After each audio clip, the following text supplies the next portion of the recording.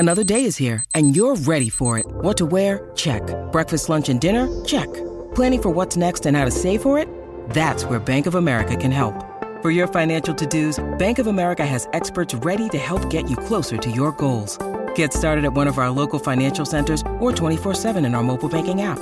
Find a location near you at bankofamerica.com/talktous. What would you like the power to do?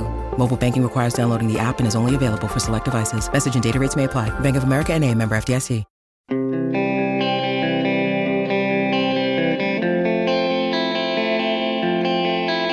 I'm going to let you know in advance that this is a subject I'm not super comfortable with, okay? This is one from which I would, generally speaking, prefer to recuse myself. Good morning to you. Good Monday morning. I'm Dan Kovacevic of DK Pittsburgh Sports. This is Daily Shot of Penguins. It comes your way bright and early every weekday. If you're into football and or baseball, I also offer daily shots of Steelers and Pirates, where you found this. Bob Airey and Steve Mears were informed that they would not be part of the Penguins broadcasts moving forward on this new or transformed network called Sportsnet Pittsburgh. And the news was mostly greeted, to the best of my ability to gauge such things, by the fan base as, let's talk about what you think of this announcer or that announcer, or how he does this or how he does that.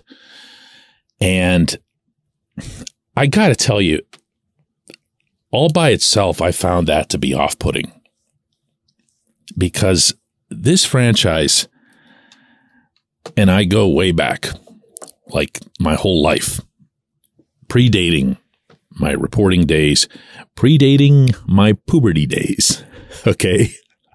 Way back.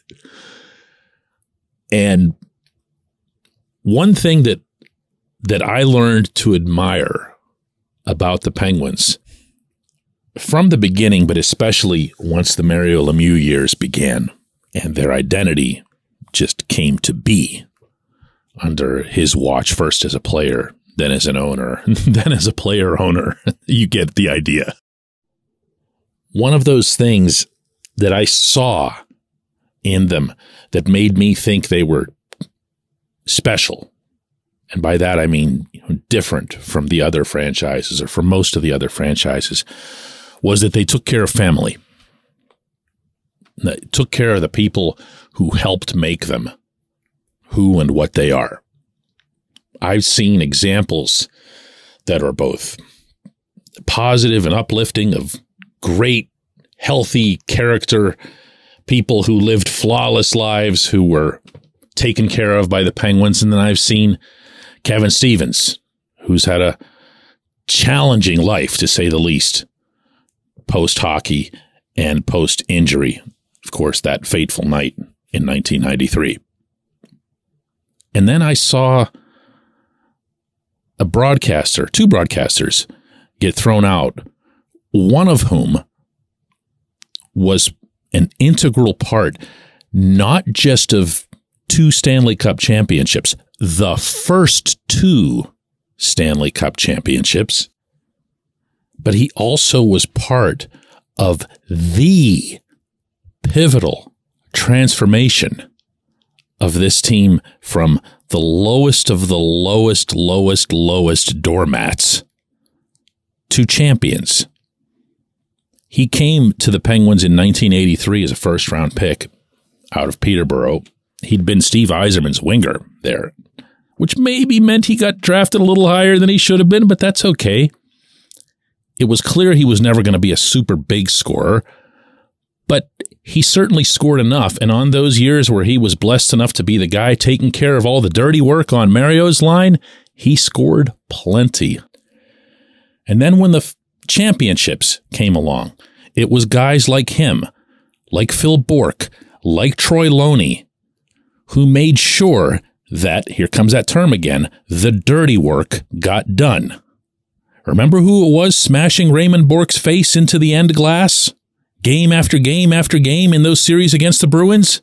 Yeah, it was little number 12. Did he leave his skates once in a while as I've teased him? Sure he did. Did they call all of them? No, they called it very rarely.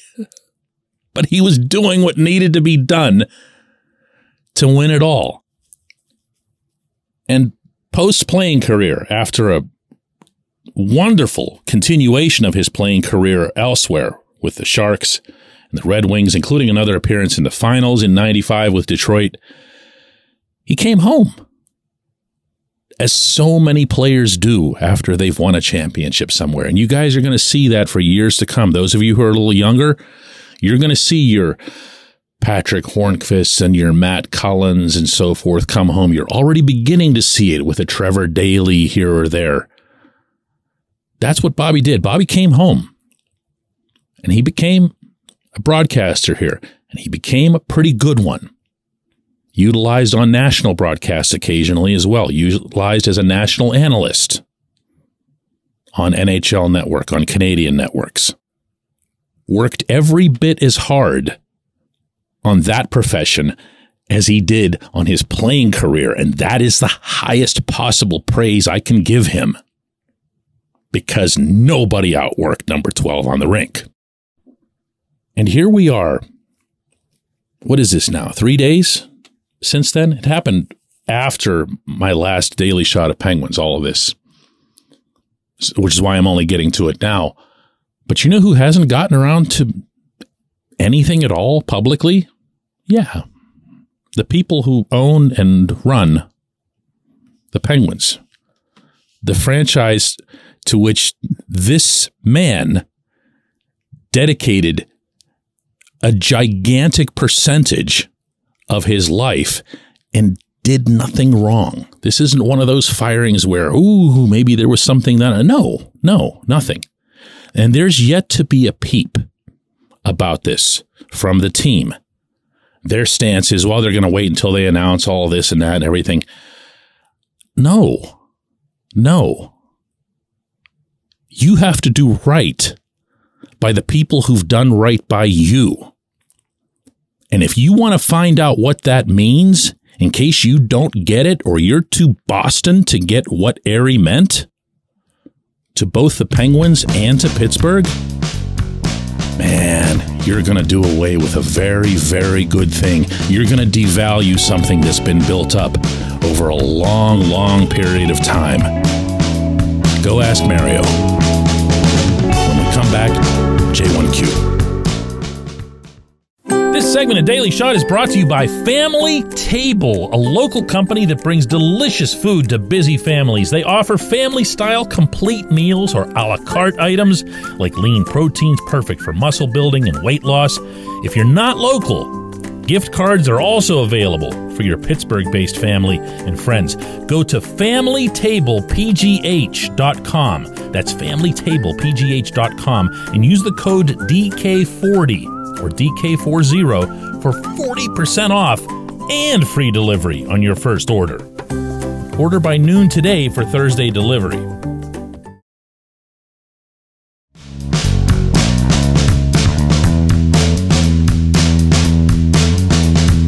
Today's J1Q comes from Gary, who says, "Hi DK, is there any room on the Penguins roster for Phil Kessel as a bottom six guy? Would he take less to come back?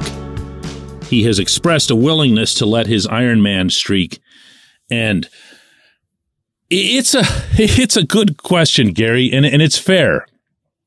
This isn't going to be one of those that I'll laugh off because, we know who he is, who he was, what he meant, past tense this, past tense that. The fact is that Phil is still capable of doing some Phil-like things. He was capable of doing them in Arizona. He was capable of doing them in Las Vegas. What he wasn't capable of doing was keeping his roster spot on a playoff team that, here again, for fairness and context, was unbelievably deep. The Golden Knights' fifth line was amazing. Just think about having a press box in which you're seating Kessel and Teddy Bluger and other guys of worth, of NHL worth. That's a pretty unusual circumstance. That said, I'm gonna say no to this And not at all because of money or cap space, because at this point, I think Phil's going to have to really, really find some humility and show up somewhere where he knows he's going to get scratched, which is why, by the way, he made it known to everybody that he's not worried about the Ironman streak the way he was here. Oh, my goodness. He clung to that thing like you can't imagine. But I think it'll be more about fit. Not character-wise. Phil is Phil. And Phil, for what it's worth, could go on to anybody's power play, like right now, maybe especially this one, and make a difference. But you don't pay power play specialists, and you don't add a power play specialist to a team that just added Erik Karlsson and is probably going to have to boot, I don't know, Jake Guentzel, Ricard Raquel, Brian Rust. You see where I'm going here. If you want to convince yourself that Phil can be a fourth line guy, that he can take care of business, you have to answer in turn, I think, a couple of questions. One, you ever seen Phil defend? Because you can't say on one hand, we just spent our entire summer here in Pittsburgh, we as management, loading up on these defensive guys. This was a Mike Sullivan / Kyle Dubas thing, loading up on these defensive guys. Because if we're not going to get scoring out of the third and fourth lines, we might as well have a cumulative effect of having a couple of shutdown units. And then they went out and did that at considerable investment. And then you're going to throw Phil in there? The second question you got to ask yourself is whether or not Phil can kill penalties. The answer to that, of course, is no, he can't. He's never done it. And from there, if you're playing Phil, and Phil is taking up a spot on your third or fourth line, which penalty killer are you going to throw out of the mix? Or which forward from the top six are you going to take and put on your PK? You see where I'm going here? This isn't about, I'm not going to get into whether or not Phil is washed or whatever. He's still a good NHL player. And he could be affordable here, and he would get one of the loudest, if not the loudest, roar upon being introduced. I'm not sure what that says about us as a city, but he would for opening night. It's just that it doesn't really work. I appreciate the question. I appreciate everybody listening to Daily Shot of Penguins. We're going to do another one of these tomorrow.